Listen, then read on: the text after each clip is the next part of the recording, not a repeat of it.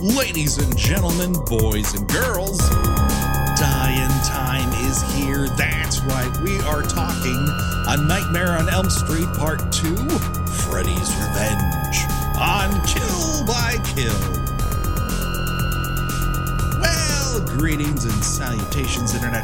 It's your old pal, Patrick Hamilton, coming to you once again from 1428 Elm Street.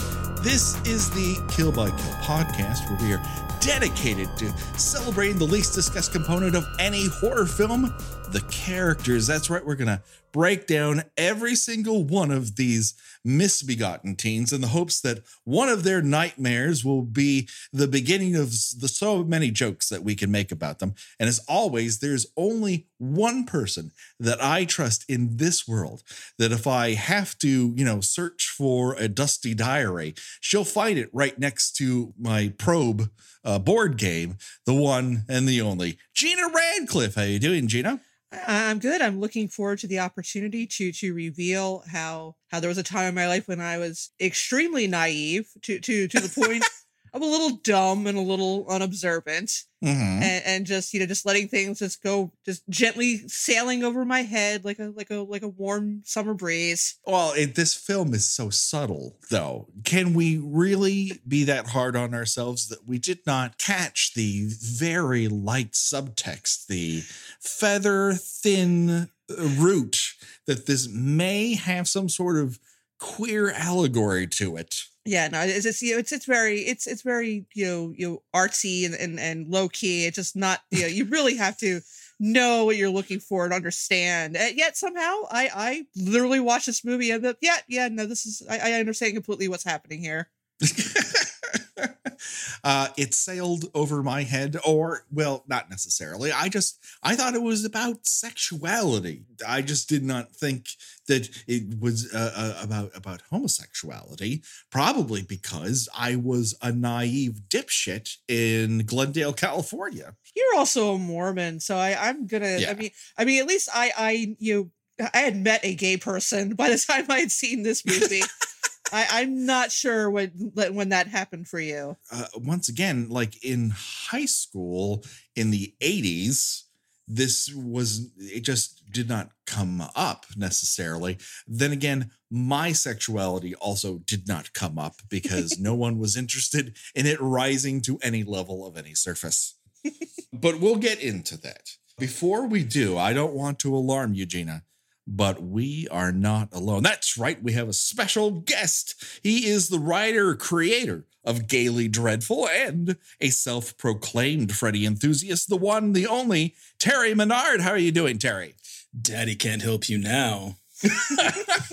I'm doing great. How are you guys? Is it true that Daddy can't help me now? It is very true. I will say, as I lovingly caress your face. Right on the lips, too. Oh, of course. Is there any other way? Not really. Not when you've got finger knives on you. That's everyone's favorite sexual danger. So now I read your stuff online, and I love what you do. And you immediately came to mind when we came down the road to Freddy's Revenge. I don't know why. Well, here's the thing. Gina and I are very much taking up all the cis hetero lanes here. And so if we are to do this film any justice, we really do need someone who has a perspective that is just beyond our own. And so please pipe in. That's why you're here. And I want this element of this film to be examined and celebrated and possibly ridiculed as a sprinkling on top. But before we get to that, Terry, what was your first exposure to the Nightmare on Elm Street franchise? So I watched movies, horror movies, when I was really young. My parents were pretty liberal when it came to the movies I would watch. So I think I watched the first one, part of the first one, when I was about 8 or 9. Oh, wow. I got to the Tina's death, and it broke my mind. So I immediately stopped. And as I have done in the past with Alien, I was like, well, I'll watch the sequel. It won't be as scary. Oh, no. And so I watched this one, and it didn't bother me one bit. And Freddy was a little bit more funny in it. So so it like cleared my mental thoughts of the movie, and I was able to go back and watch the first one and fell in love with the whole series as a whole. Now, was Nightmare on Elm Street like one of your first big passions when it came to horror, or did another supplant it before you came upon this particular franchise? Well, before that, most of my horror movies were like the 1930s, the Universal monsters. Sure. And like in a way, Freddy is kind of the new monster craze, him and like Jason and all of them. But so when I discovered him and I ended up falling in deeply in love with it, that became my favorite franchise, and it's continued throughout today. It's my favorite. Well, I can't wait to get into it. Let's just re-enter the world of Nightmare on Elm Street. Welcome back to the brown, heavily weeded yards of Southern California. We start in West Hollywood. This is where this first sequence takes place. And you can tell that because no one is watering their lawn very much. And it's a Southern California staple. But later we'll go to the Valley, where apparently everyone has been watering their lawn nonstop. So if you're concerned about that, don't worry. My first impression of this, and I hadn't seen it in a while, was that the Nightmare on Elm Street logo is very reminiscent of the original. But then when it gets to Freddy's Revenge, it suddenly looks like the Terminator. Oh my gosh, the blue steel. Yeah. It's like, what is going on here? It's like it's a cop show all of a sudden, like Freddy's Revenge, this week on Hunter. The score that immediately picks up was so weird to me, because it sounded like a mix of Jaws with like Alien. Yes, it absolutely is Orca at sunset. Yes. It's a very jaunty wailing tune that seems to have seeped into the Nightmare on Elm Street theme. Driving the bus, of course, is Robert Englund outside of his makeup, because New Line felt that no one would ever recognize him. I mean, he'd only been on television for 3 years at this point, but okay. But he signs off as other people exit the bus. And this is where we're introduced to Mark Patton as Jesse. And he's at least when we first meet him, he's the kind of teen who's never combed his hair in a mirror and is also wearing a pocket protector. Yeah, I was curious why they presented him like the typical 80s nerd when he doesn't look like that through the rest of the movie. Yeah, I was gonna say he looked a little serial killer-ish. Like he's meek and it's a weird way to. Although I guess if it's kind of like an anxiety dream. I mean, I guess you would dream about yourself and looking different than you actually would in real life. Some people, I'm not at all joking when I say I have a recurring dream in which I go places and I don't have any shoes on. So I swear to God, I have this dream at least once a week where I just walk in somewhere, I have no shoes on. No one seems to notice this but me. No, why would they? And your feet are so dirty at that point that they practically look like shoes. They're just encrusted. But it is interesting that maybe this is how he perceives himself. Because I was talking before while you were away from the microphone, and I was like, I hadn't seen this movie in. It's probably been about 20 years that I hadn't seen. And I remembered him being, kind of nerdy but he actually is. I mean, I wouldn't say he's like Mr. Popularity, but he's kind of almost edging towards cool.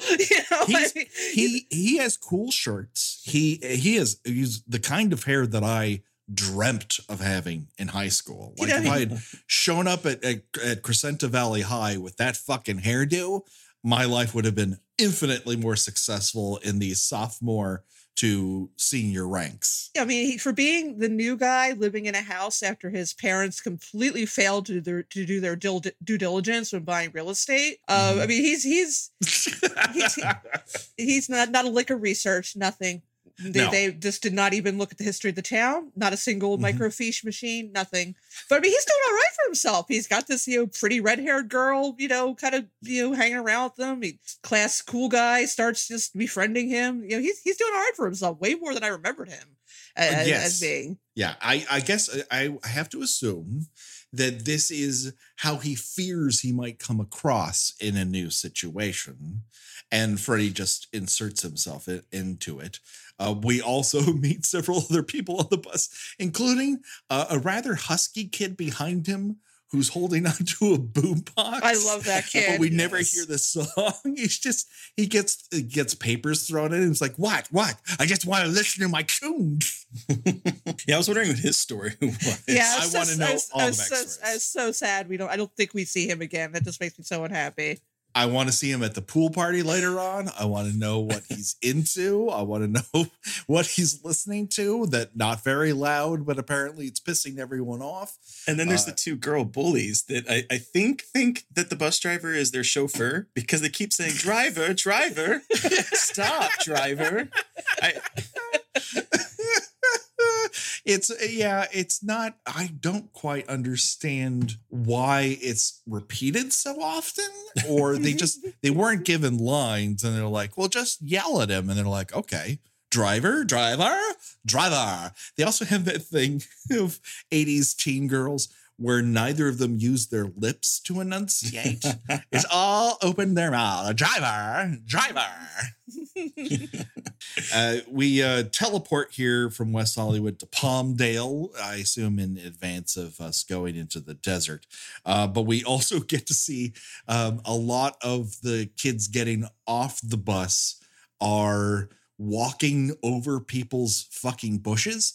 You can just go to the side of the bushes. You don't have to walk on people's greenery. That's all I'm saying. But that's not a cinematic.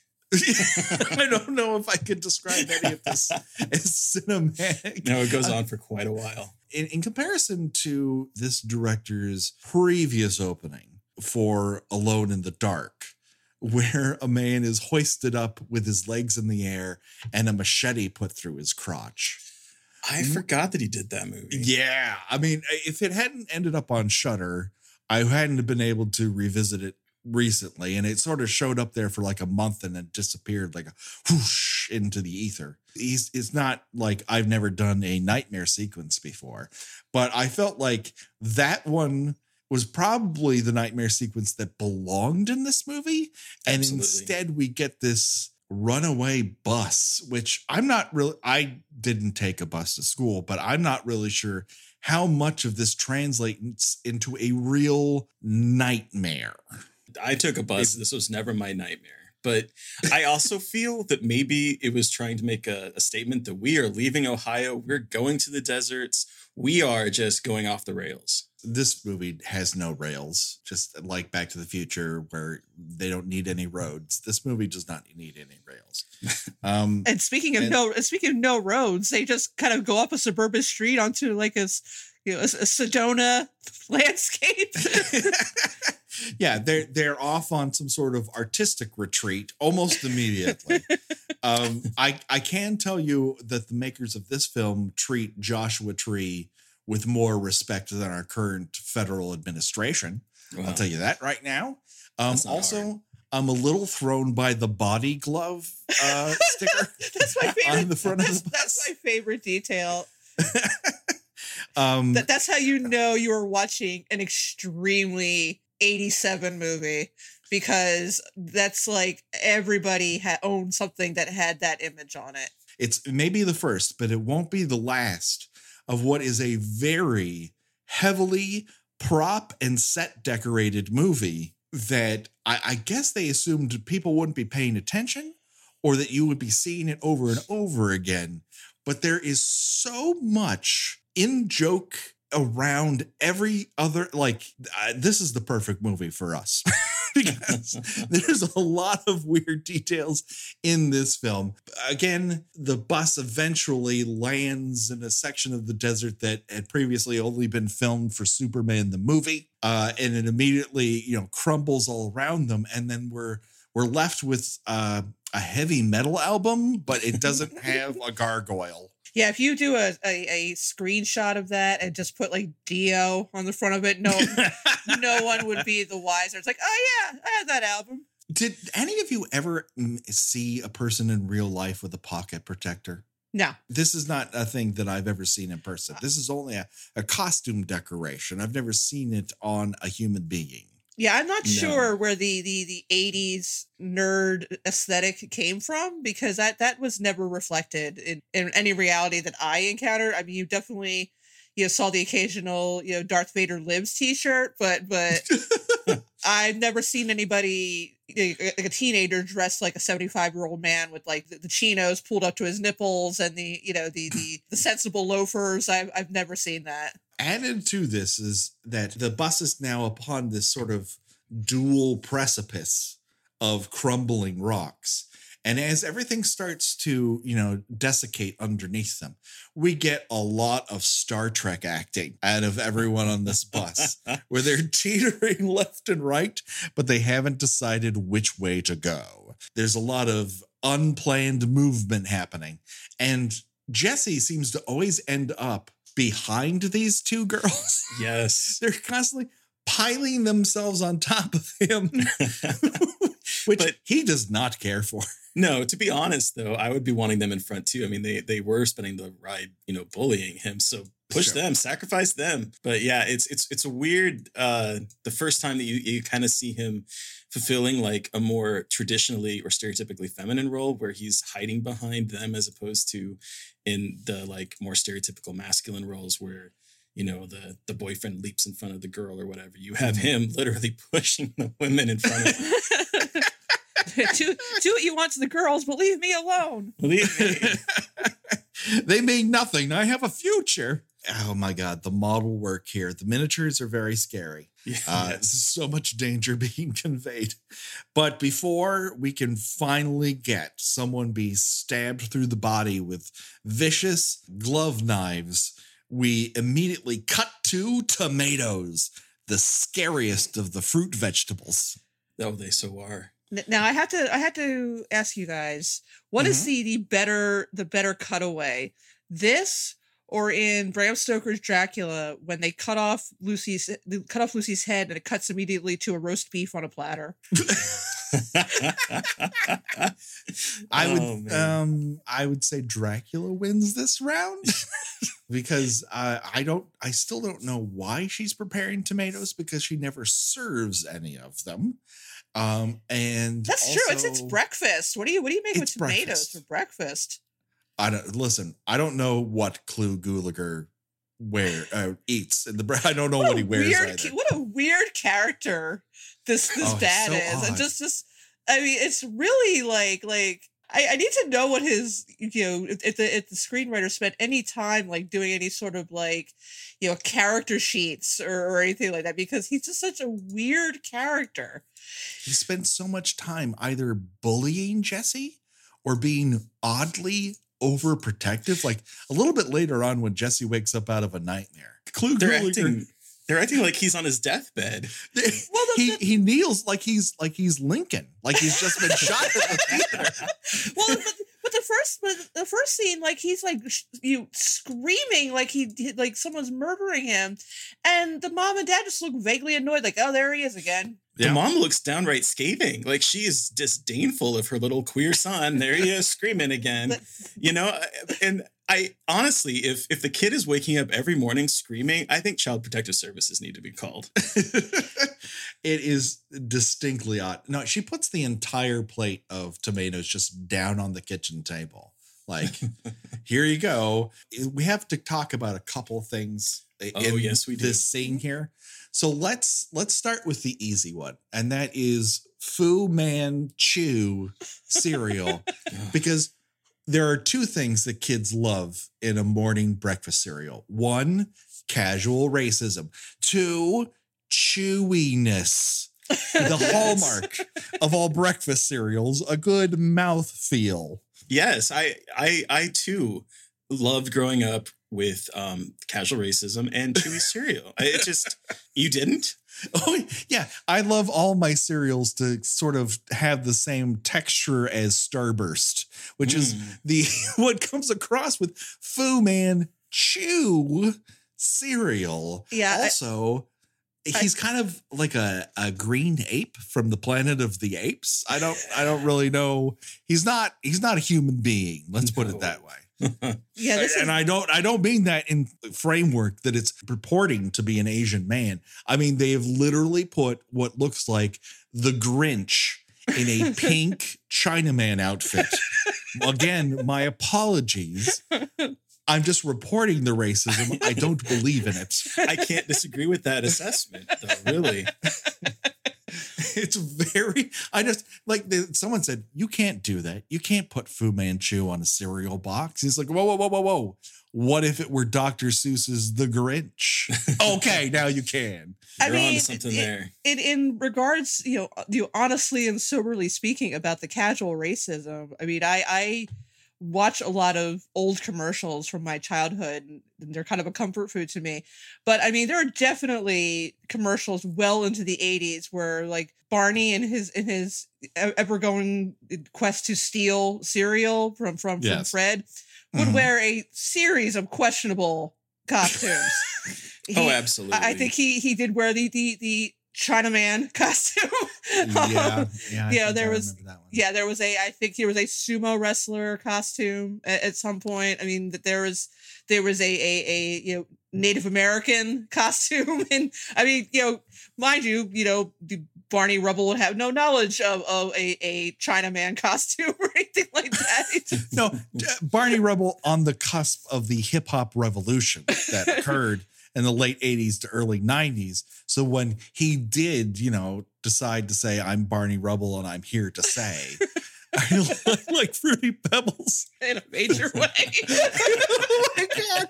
Like, the best and the worst thing in the world is that might be the most recognized phrase in all of hip hop history. And that is both the best and the absolute worst thing of all time. All right. That's just America in a nutshell. Yes, it is. It's a terrible nutshell. But speaking of nuts, let's get into the second half of the background of the scene, which contains on the wall a cock and ball. A cock and balls, man. What is going on? It's like a Jell-O tin, I think. Like, are they making a bachelorette cake with that thing? I don't understand. It is such a cock and balls. And just to put a fine point on it, they also just have a rooster right fucking next to it. Oh, as if they are a matching placement. Like you would get them all in one set. Oh, I have a rooster. Well, do you have the cock and balls? Of course. Well, you can't have one without the other. I have breads to make, or there are so many penises hidden in the background of this movie. God. It's like a hidden Mickey at Disneyland. It's like everywhere you look, it's cocks and balls. Now, my question is, who needs to call Rhonda? I don't know, but someone fucking call her. I kept paying attention. Like at one point it says call Rhonda, another one says Zach called. It's like enormous handwriting. And it's like, okay, the production designer really wanted people to see that they went through this extra step of this chalkboard console telephone, which my parents had one of those in like bright yellow. But we never wrote call Rhonda on it. But yeah, the lettering is like, it's like something you would see in a kindergarten classroom. It's so large. Later, when we go to a classroom where actual information is being taught, the chalk writing in there is smaller than call Rhonda is in this thing. But we're interrupted by Jesse's I'll be honest with you. Jesse's scream to me is better than Jamie Lee Curtis. I might get run out of the horror-loving crowd. It's true. I think he has one of the best screams in all of horror history. It's incredible, and I'm glad he was cast in this role, especially for his scream. Like, it's pretty fucking awesome. It really is. It's ear-piercing, and it's just amazing. He wakes up in was he in the ice bath challenge? He's very sweaty. Oh, he's so sweaty. Well, yeah. I mean, you can't really call it a running gag, but that their house is too hot. Like at one point, it's 97 degrees. I think the father says, which you know, you're not sitting in a house that's 97 degrees. You're just not. No, and no one has like a window up or anything. Like if it's that fucking hot, open a window, everyone. Get a breeze through there. Well, the house is hot, and yet there's scenes where Jesse's just wandering around the house in like a sweatshirt. Yeah, it's just he's wearing like medical scrubs in one scene, which is crazy. Where did he get those fucking scrubs from? I'm glad you said that because I was gonna get there when we got to that point. I'm like, why? Why is he also wearing scrubs that are 3 times larger than his person? He obviously didn't get those scrubs like, this fits me like a glove. They're gigantic on him. Yeah. Let's talk about some of the things in Jesse's room as long as we're talking about backgrounds. Can we first talk about his boner? We love boners here. Yes, that he flips up when he gets out of bed. Was he sexually turned on by that dream? Yeah, because a dark and mysterious man drove him to an undisclosed location. That's always been my erotic dreams. We don't get the close-up that we get in Friday the 13th, Part 8 of a dude's boner, but it's pretty good. In addition to his wang, we have a baseball lamp with balls. A tennis racket, very center displayed in every single scene. And I was saddened to learn that the 2 photographs of a planet are not Uranus, but actually Jupiter. I was very excited. And I gotta do a reverse image search. No, it's Jupiter. So that was one failing, but I do honestly hope someone on the set was like, should it be Uranus? No, that's just going too far. Now, come on. He has no one will believe that. He has a Simple Minds poster very indifferently tacked onto his wall. And it's a promotional poster too. It's not like I went to a Simple Minds concert. It's like, hey, don't forget, Simple Minds don't just have the one soundtrack album. They also have 2 studio albums. Yeah, that looks very much, again, like the production designer just happened to be walking past a Sam Goody and saw someone throwing out some posters and said, hey, can I take one of those? I'm shooting a movie here. Not since Friday the 13th, Part 5, have we had such indifferent musical posters placed upon a wall. And then, of course, we cut to a very close look at eggs. So thank you very much for that. Well, you go from the boner to eggs. So, I mean, it kind of... The thing is, Jesse's boner is not getting very near any eggs anytime soon. Not that he won't be given an opportunity, but we'll get to that. Clu Gulager, and for those who want to know more about the man in his milieu, I would point you to Get a Clue, the podcast all about films that Clu Gulager was in.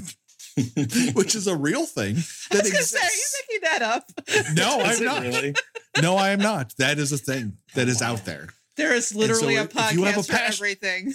There's a podcast for everything. So I'm pointing you in that direction. He is wearing a pale pink top with very pale blue paints. Where you don't you golf in something like that. You don't go to an office. Where the fuck does this man work?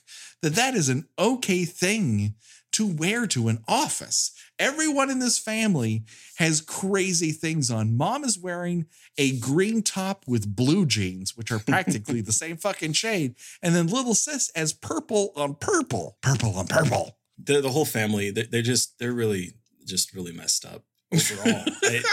Well, like the parents are in their 50s, and like Jesse's 17, and the sisters maybe 10. They had children very, very late in life.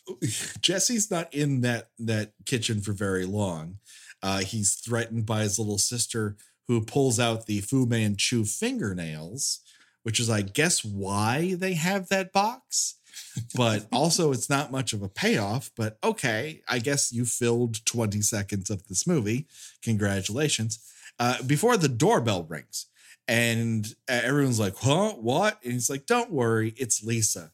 And Clu Gulager is like, what? Who's Lisa? Who's Lisa? And it's like, why would you fucking care? I don't, like, has Jesse been in trouble in the past? Does he have a gang affiliation we need to worry about? Who cares who Lisa is? Like, what is the worst thing that can happen if Lisa has arrived? Yeah, the father-son relationship in this movie, it seems very much, we're not going to bother giving any dimension to it. We just assume that all 17-year-old boys just are going to have a contentious relationship with their father, even though at no point at all is Jesse seen as being anything other than an ideal son. He really doesn't display any sort of attitude, or he's kind of like a teenage dream. Like, he's a perfectly fine kid. He's moved to a new town, so transitions are the norm. But yeah, and then meanwhile, the later in this segment, we will have the father accusing him of of forcing the family bird to explode by force feeding it a cherry bomb. Yeah, I made a comment about that as well. I mean, now to be fair, he is kind of a bad son. I mean, he doesn't unpack, and that seems to be the biggest issue.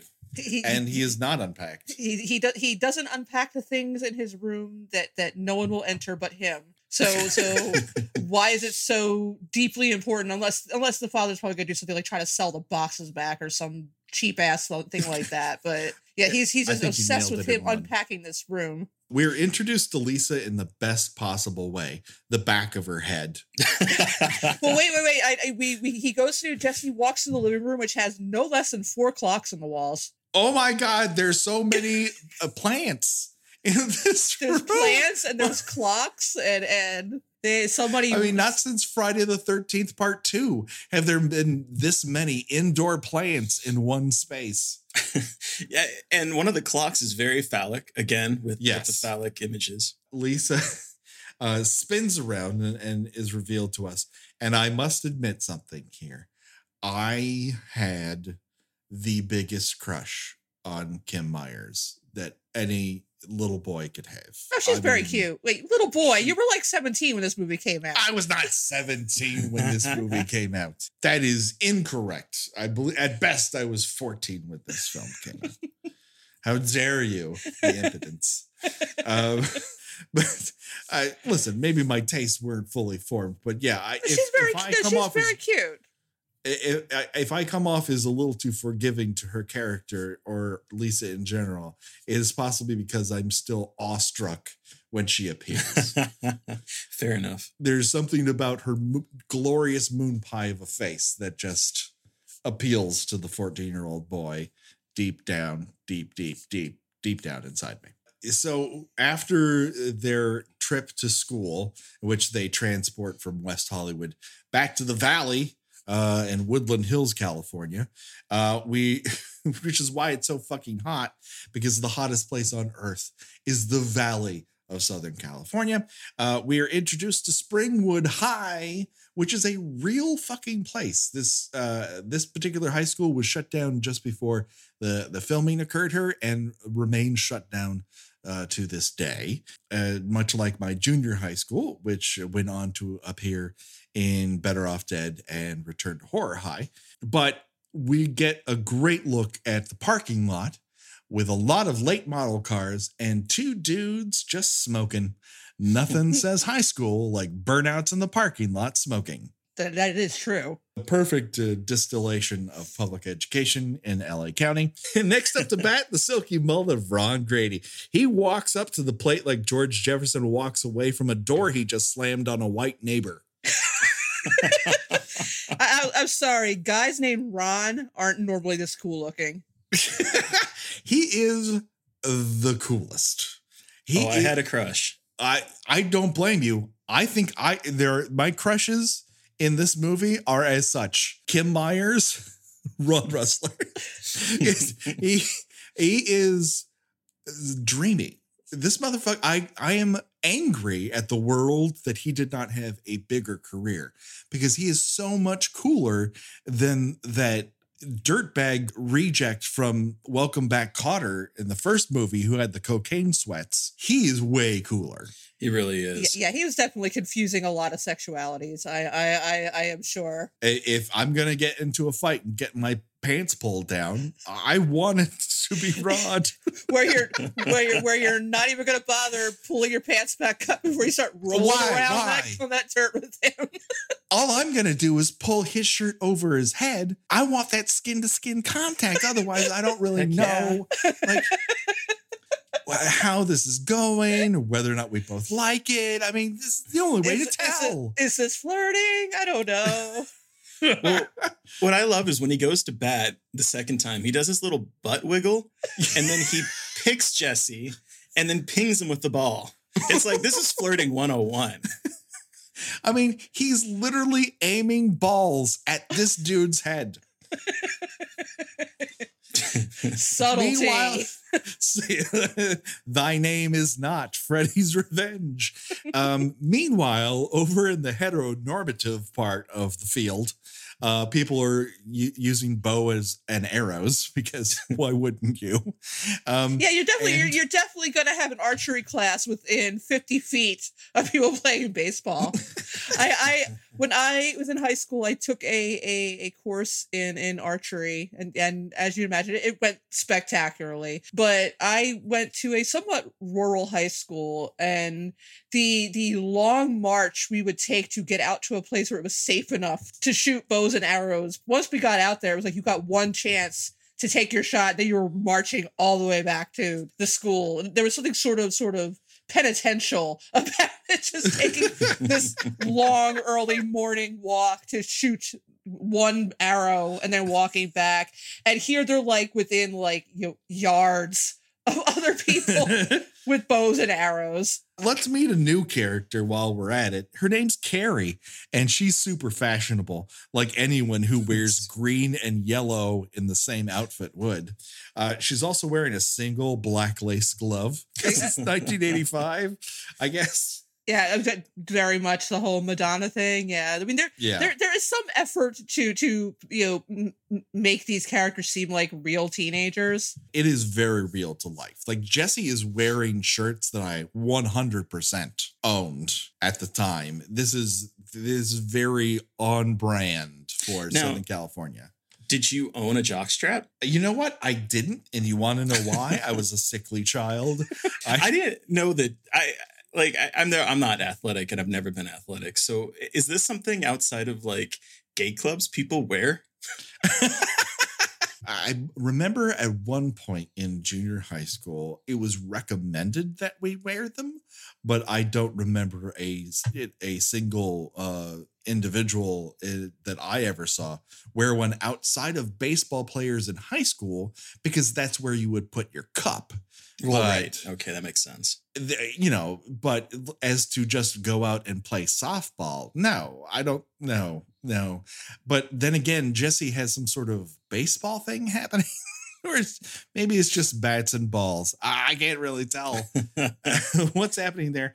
But Carrie is introduced with one line, and that is, "So, you getting any leaks?" Like everyone wants these two to be boning. Like, oh, they do. Like if they're on a bingo card, and if their penis and vagina match, they all get like a free day off of school or a scoop of ice cream at 31 Flavors. I don't know how it works. Well, then we have Grady asking a little bit later if he's mounting her. So everyone. Yes. Everybody is extremely invested in this relationship between a girl and a guy who moved into town a couple weeks ago, maybe. Yeah, but everyone is really invested in making sure that Lisa has sex.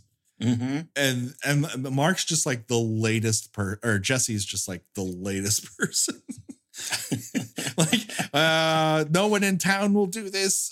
This new kid moved in. Jesse, you have sex with this girl, please. Like, we're all assuming it's happening, so why doesn't it just happen? There's one great thing about Carrie that should be noted, and that she is a good evaluator of teen asses. Oh, absolutely. Yeah. Jesse's got a pair of muffins that don't quit, so good for him. Coach Snyder smokes like it hurts. Oh man, he is like I think that everything that Chris Cooper in American Beauty took for his role, he took from this character. Oh my gosh, you're absolutely right. He was just like, he got the script and he's just like, God, I don't. I gotta do some research. Yeah, I don't really know how I want to approach this character. I mean, he's a repressed homosexual who lashes out at his son, and he's just kind of idly flipping through the channels one night, and it's like, no, wait a minute, by God, I found it. Bingo. Hey, you know what I enjoyed about his office is that we get a very detailed look at the handball championship tournament, which is good news because now we know why handball is not allowed in the hallway in Friday the 13th Part 5 is because the tournament is taking place at Freddy's Revenge. Yeah, he also has a sign that says "It's no joke, pot hurts," which is unfortunately, it's visible later when right before the whole scene where Freddy attacks him. But yeah, it's like it looks very much like an old 1950s PSA, and I wish I could see the detail on it, but it definitely says in large letters, "It's no joke, pot hurts." Oh, it hurts so good. Here's the thing. When Grady is out there and I guess they're doing planks because they're not doing push-ups. Well, I think the idea is that they've been out there doing it so long that they're exhausted. Sure, why not? They're filthy too. It's like he sent them to do it in a pigsty. I mean, Jesse looks like he came off the set of Les Miserables. He is an urchin. Grady tells Jesse some chick got locked in her room by her mom there, and she watched her boyfriend get butchered by some maniac in your house. And I guess that's one way to recount what happened in the first movie. But we also learned that it happened 5 years ago. Yeah. This is 5 years after the events of the first movie, which does not really comport. No, absolutely not. And it was also filmed less than a year. It came out less than a year of the last one. Grady tells him about this girl. You know what he doesn't tell him? He doesn't tell him, oh, hey, by the way, did you know that on your street, every child was murdered? Yeah. Do you know that before some chick went crazy, 20 plus children were murdered by a dude? And then and then a bunch of parents got together and vigilante killed him. Hey, it's been 5 years. You gotta stop thinking about the past at some point. There is no mention. He brings up the later scene when they find the diary. He's like, "Do you remember this?" Oh no, that was before my time. It was 5 years ago. I guess she meant, oh, that was before I moved here, but that or it's before her time in terms of in high school. That's the way I took it. You would still think that would be, something she would have. Okay, so she would have been in middle school then. I mean, 5 years earlier, she would have been 12, and wouldn't have heard or known anything about this. This town's reporting system is terrible. Nobody seems to know these things. At least Crystal Lake would report events in the newspaper. People would not believe them or have that affect their behavior in any way, shape, or form. But here, there's almost no reporting on the subject of this 20 plus child murderer who was burned alive by parents and apparently came back and murdered a bunch more people. How did Glenn get quote unquote butchered by some maniac? Oh my gosh. Well, he was put into a giant juicer, I'm pretty sure. That's true. They did hit frappe on poor Glenn. And so let's cut to the Walsh home. Jesse's room has zero feng shui.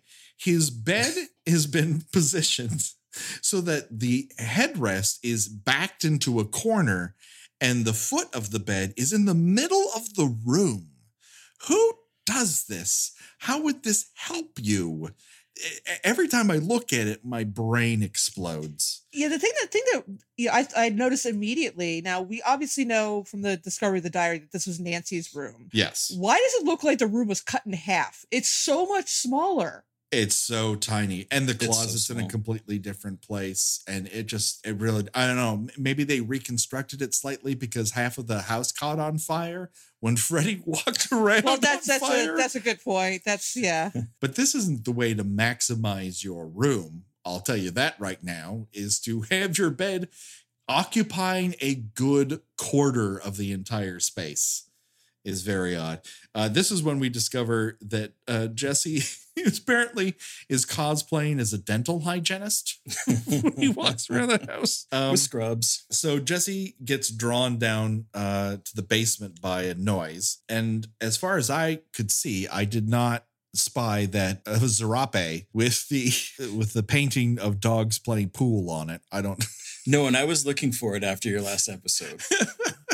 I really wanted it to still be there because that would be awesome. Just but a nice little treat for the Thompsons to leave behind for the next people to move in. Yeah, well, kind of like when you move into an apartment, you find like an errant spoon in a drawer or something like that. That's right. Listen, Joyce, not a detail person. If she in fact is still alive, which is up in the air. Yeah, we don't know that. We don't know, do we? I mean, obviously No. Nancy is still alive. She shows up in the next movie, I believe. Yes. So, but yeah, I guess we don't, they don't really clarify that. Jesse goes down into the murder basement and discovers that Freddy is reaching into the furnace to grab his glove. Freddy then wabams him with a scary jump scare. And they have a confrontation by the stairs in which Freddy utters the phrase, Daddy can't help you now. And also, you've got the body. He's kind of sounds like a little bit of a voiceover for like a gym.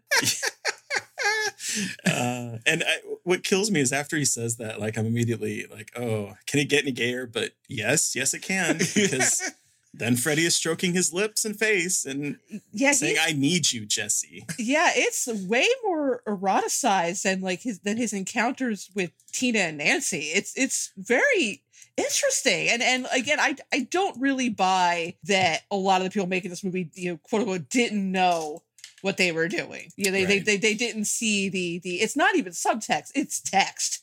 It's hypertext. I mean, the only thing that it's missing is the song saying 1, 2, Freddy wants inside you. Which immediately would have made this the best Nightmare on Elm Street if that were the case.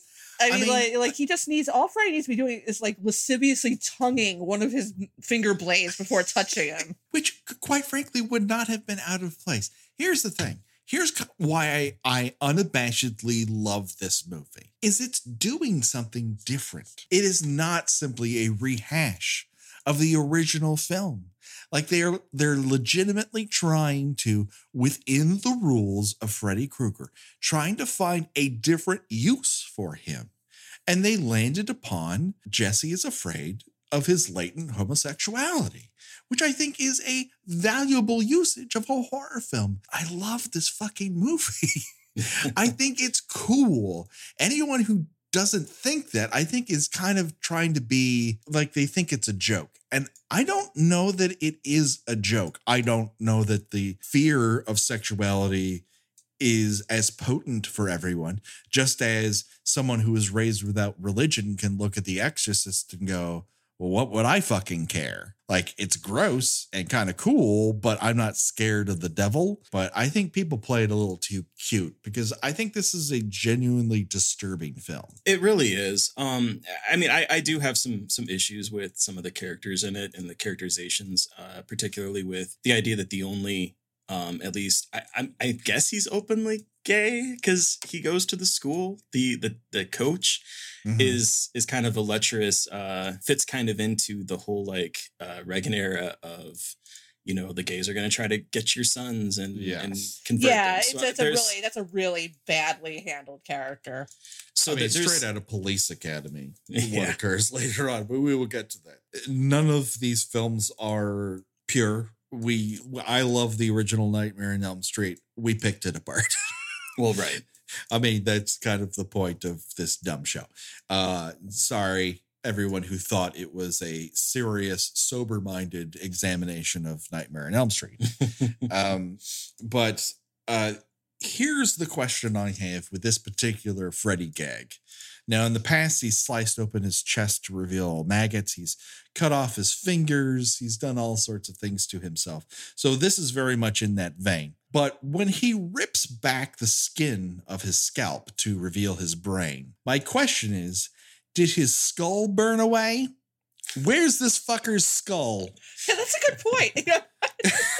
It is just like right under there, isn't it? It's just right under the surface. Like he's got a fontanelle, like he's 2 months old and it never closed. Well, maybe it never did close. You don't know. Maybe that's why he became a serial killer. Someone poked his brain too much because they thought he had a skull.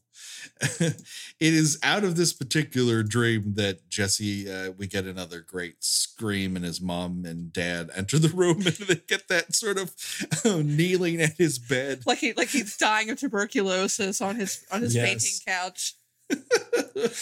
Where all of a sudden this has become a concern where it was not a concern before. The way Gulager is at his knees makes me feel uncomfortable.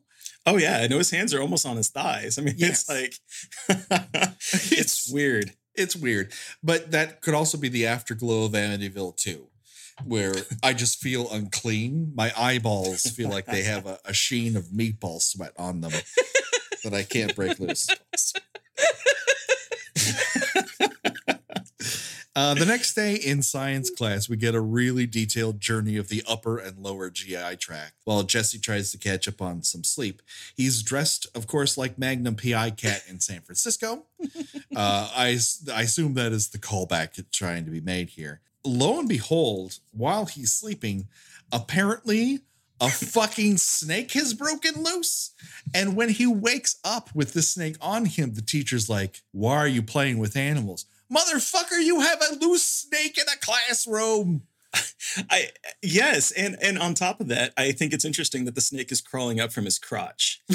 I think his anaconda does want some.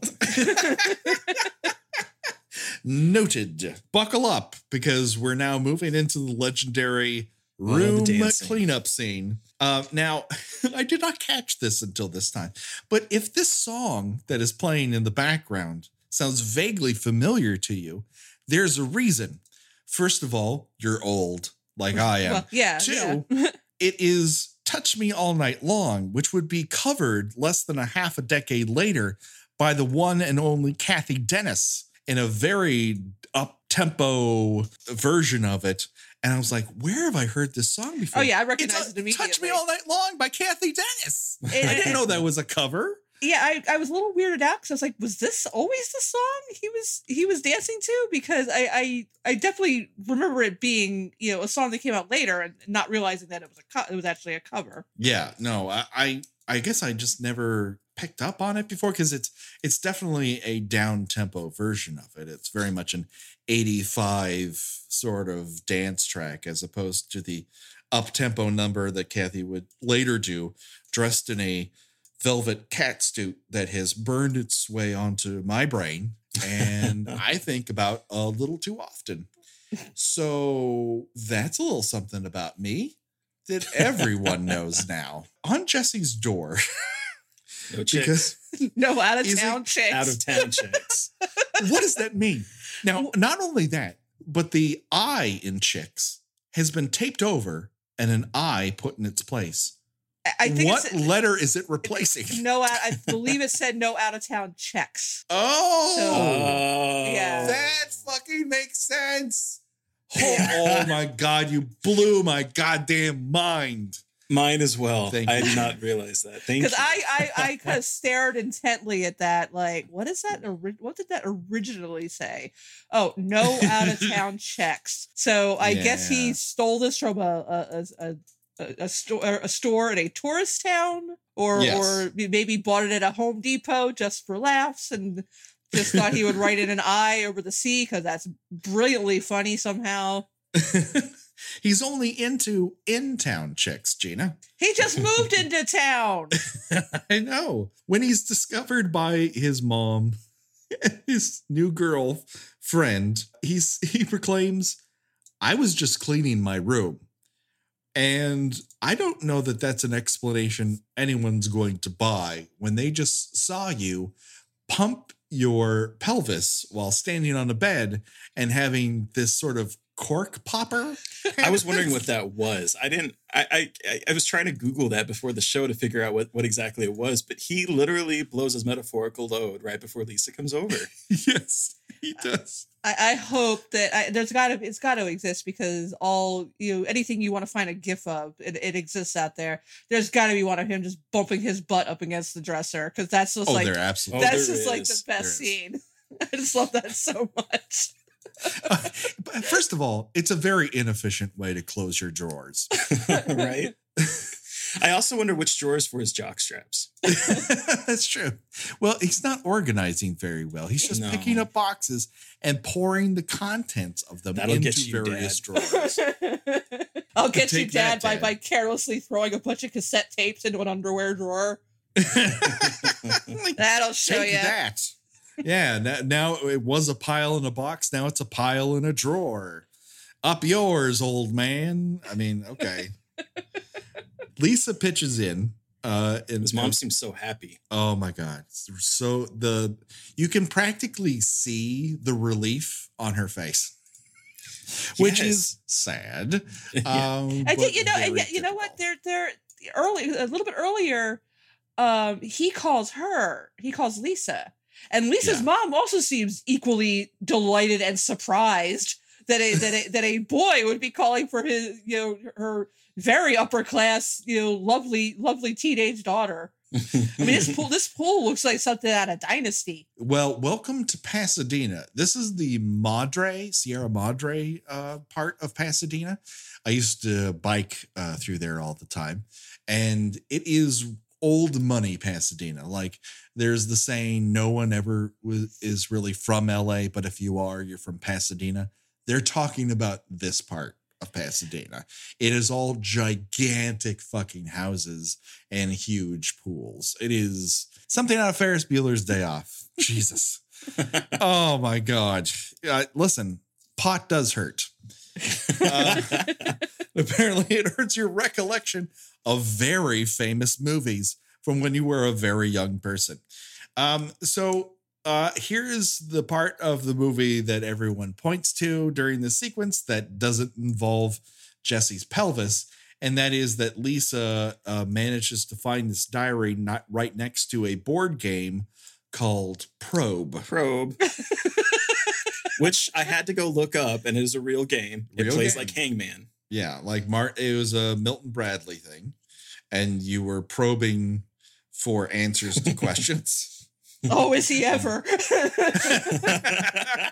A little on the nose, don't you think? There's not enough nose for how much this is on the nose.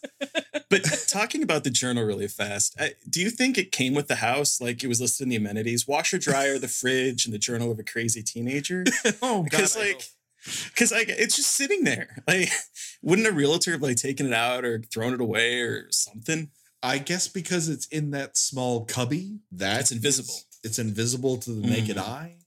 But more alarming to me than Probe or the diary is the revelation that Jesse owns a fedora and a cowboy hat, so that he might be the other Village People, I guess, if he wants to cosplay as thus later on down the line. And a trucker hat.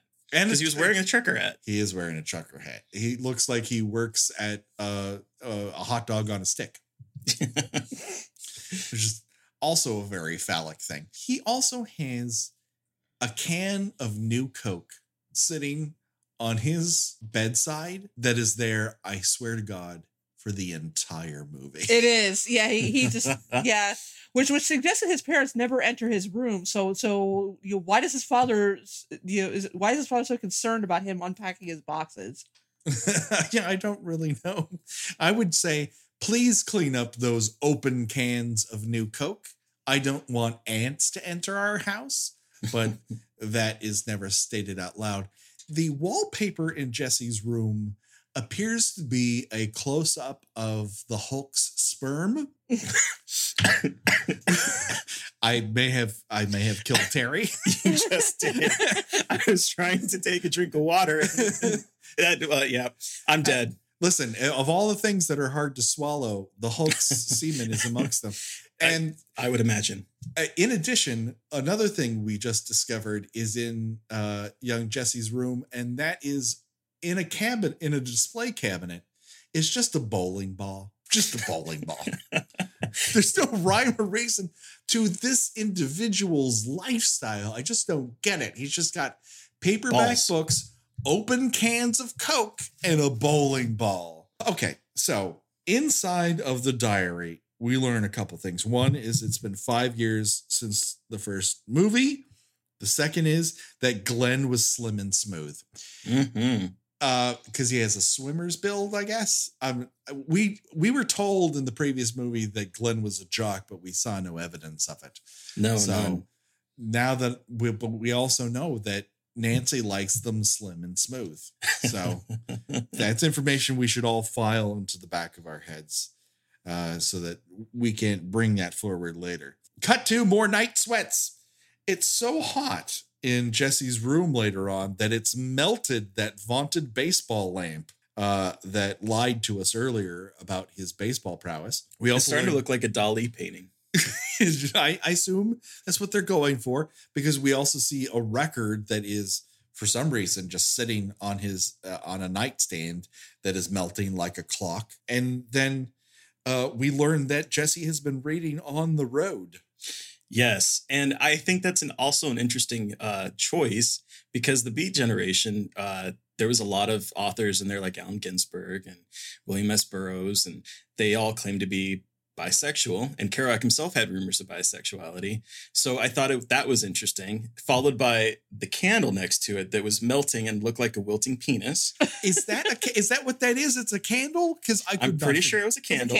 Because there was wax on the book, and it looked like the candle had shot some wax on it, like it had busted its load reading Jack Kerouac. Sure, yes. Which, who doesn't, really? I mean, what candle can resist the prose of young Jack Kerouac in his journey into the American West?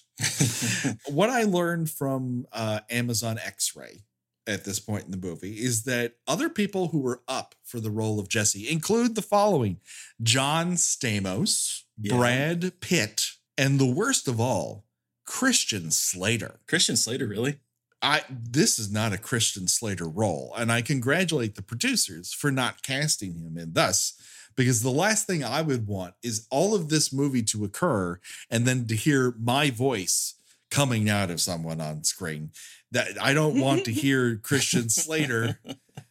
First of all, I don't believe his scream is as good. I'll tell you that right now. There's no fucking way that Christian Slater's scream is better than Mark's. Fuck that noise. What shade of pink are those sweatpants? That is not a natural color that occurs. I have not seen those in. Where do you get those? Beats the hell out of me. I was stunned. I'm frequently stunned by the clothing choices in this movie, but that one, I don't know. And again with the sweats, it's so hot in there, and he's wearing a sweatshirt. In there, he's sweating like a crazy person. To borrow a phrase, Jesse is dressed like an Australian's nightmare. It is not a natural hue. Later at school, and I would like to congratulate everyone. Yes, high schools in Southern California have outdoor lockers. This is a real thing. This is how you know it does not take place in Ohio, because you would never have outdoor lockers in the Midwest. Absolutely not. We learn a little bit more about this diary, and Lisa is going to examine it further. Carrie arrives on the scene, and she is dressed like she has a bow from the Flintstones collection. It's gigantic. I also like that the book that she's carrying from class to class is Health. Just Health. It's not true. The entire title of it is Health and Safety for You. But she has very giant triangular earrings as well that are huge, and I'm surprised she can support, because she's a tiny little thing, and those are very big earrings. Why is the coach still punishing these two? Well, because he caught them talking about him. Oh, I see. One other thing we learn about Grady in this sequence is that he has his own mirror inside his gym locker. Well, why wouldn't you? If you had a face like that, would you not be looking for every opportunity to be looking at it? I mean, absolutely. But he also only remembers the wet dreams. I thought that was interesting. He always has like a witty comeback. Do you remember your dreams? Only the wet ones. Bazanga. I got you. You're going to be thinking about that all day. He is, though.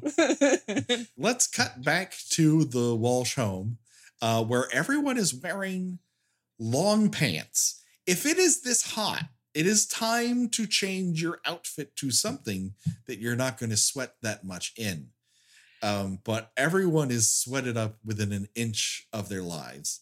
Yeah, it is already more than established that for whatever reason, because he's, cheapskate comic strip dad, he refuses to get anything done about this extremely faulty and probably highly dangerous heating problem they have in their house.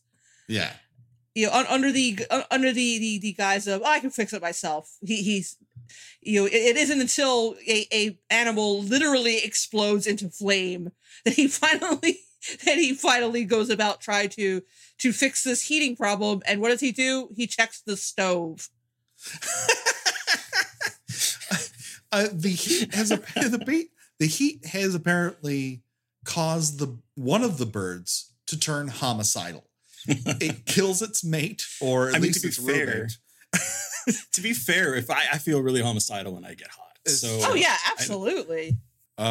This bird kills its roommate and bites Jesse, cuts Dad's cheek, and then proceeds to terrorize the rest of the family. They swat at it. Can I just say I felt their reaction was a little bit over the top. I mean, this bird is just flying. What are you talking about? You can't possibly be serious. This is a very calm reaction to a homicidal bird in your house. I've had a bat in my house, and I wasn't just like screaming and running. Well, okay, I was, but I don't know. It just seems like it just seemed very comical to me, the way they were reacting to it.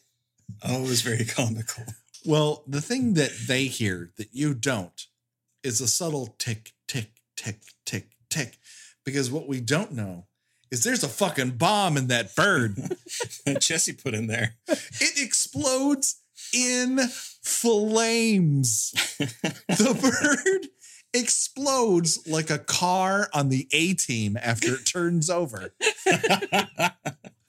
in midair, and just leaves a plume of green feathers. So many feathers. It's like a Looney Tunes gag, the way this bird blows up. It's like all I need to do is hold up a little sign that says "Yipe" right before it happened. Oh my God, I love it. And then this is where I really am certain that this family is insane, because the mom seems incredibly giddy about what happened. Uh-huh. Like, she is smiling. Like, he's like, I'm looking for, the animals don't just explode, and she's just like, oh gosh. And no one seems to care that this bird just fucking exploded. The crazy thing is, as you mentioned before, Dad is very convinced that this is a gas-related problem. Right. As if it's natural gas is going to cause a bird to explode. It's gas-related or tainted bird seed. And she's like, again, you're absolutely right. She's smiling like, I can't even fucking believe this. I can't believe you're trying to pass this off as tainted bird seed. This is why I love you. You're a crazy person. And no one seems that perplexed that a bird died. I mean, outside of the fact that he says the animals don't just explode, but no one seems to really care that their two birds just died. Yeah, even the daughter bird killed another bird. Yeah, even the little girl just seemed kind of like, oh, well, that happened. Like, this is the fifth one this month. Like, Oh, how gosh, many another exploding birds have they had in their lives? Yeah, I think the dad went to the same parenting classes as Burt Young in Amityville 2, where the parenting technique is blame everything on your oldest child, even things he couldn't possibly have had anything to do with. Like his accusing Jesse of, I guess, like just holding the bird by the neck and jamming a cherry bomb into its beak. How would he light it? Makes even less sense than Burt Young in Amityville 2 getting mad at the oldest son because a mirror falls off a wall. I do wish that Clu Gulager would mysteriously end up with a cane halfway through this movie. And for all I know, it happens. And for all our audience knows, it happens. But unfortunately, this is where we have to stop because this is the first death in the movie of 2. This is the first time we've done an episode that did not involve human death. Yes, this is the only one, I believe, that we have ever had that does not contain a human death. But there's so few deaths that we have to use something to mark the passage of time.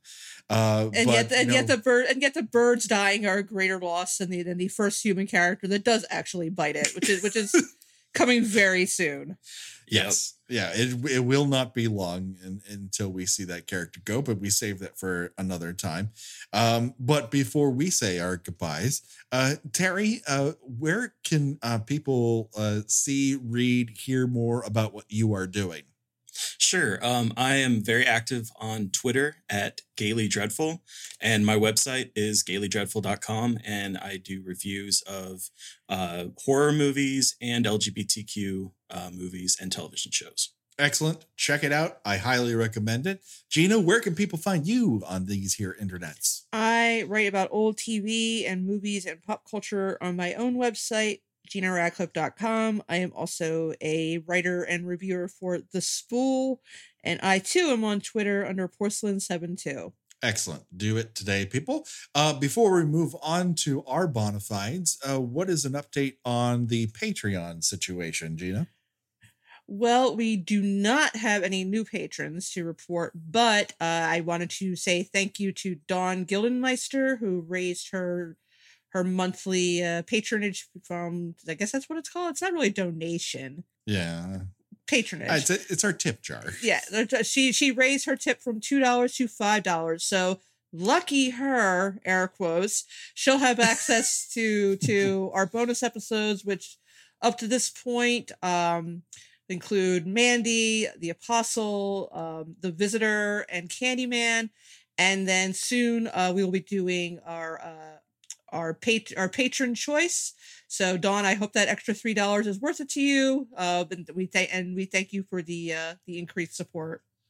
Yes, from the bottom of our heart, we thank all of our Patreon supporters. Your support means the world to us. It buys us equipment and things that we need. That's why we have glorious sound in this episode, because Gina has a brand new microphone. Thanks to you, good people. And believe me, the Visitor episode is worth the money alone. I promise you that. Before we go, though, of course, we need to thank everyone who supports us in a non-monetary way. If you have rated and reviewed us on wherever you get podcasts, and in particular, Apple Podcasts, thank you from the bottom of our hearts. That means a lot to us because it helps us be seen and heard by more and more people. And we thank you for that. If you want to reach out to us, couple easy ways to do that. On Twitter at KillByKillPod. We have the Facebook group and the page to reach out to us that way. And of course, on Instagram at KillByKillPodcast. And if you have an email that you want to send to us, by all means do so. KillByKillPod@gmail.com.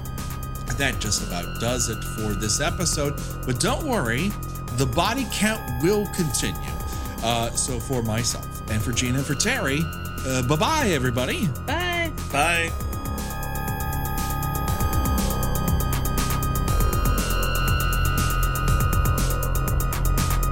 Kill by Kill is produced by We Write Good and is intended for entertainment purposes only. A Nightmare on Elm Street is owned by New Line Cinema. No infringement is intended.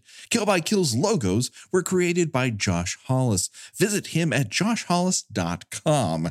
The Kill by Kill theme was created exclusively for us by Revenge Body. Get the whole track and much, much more at revengebodymemphis.bandcamp.com today.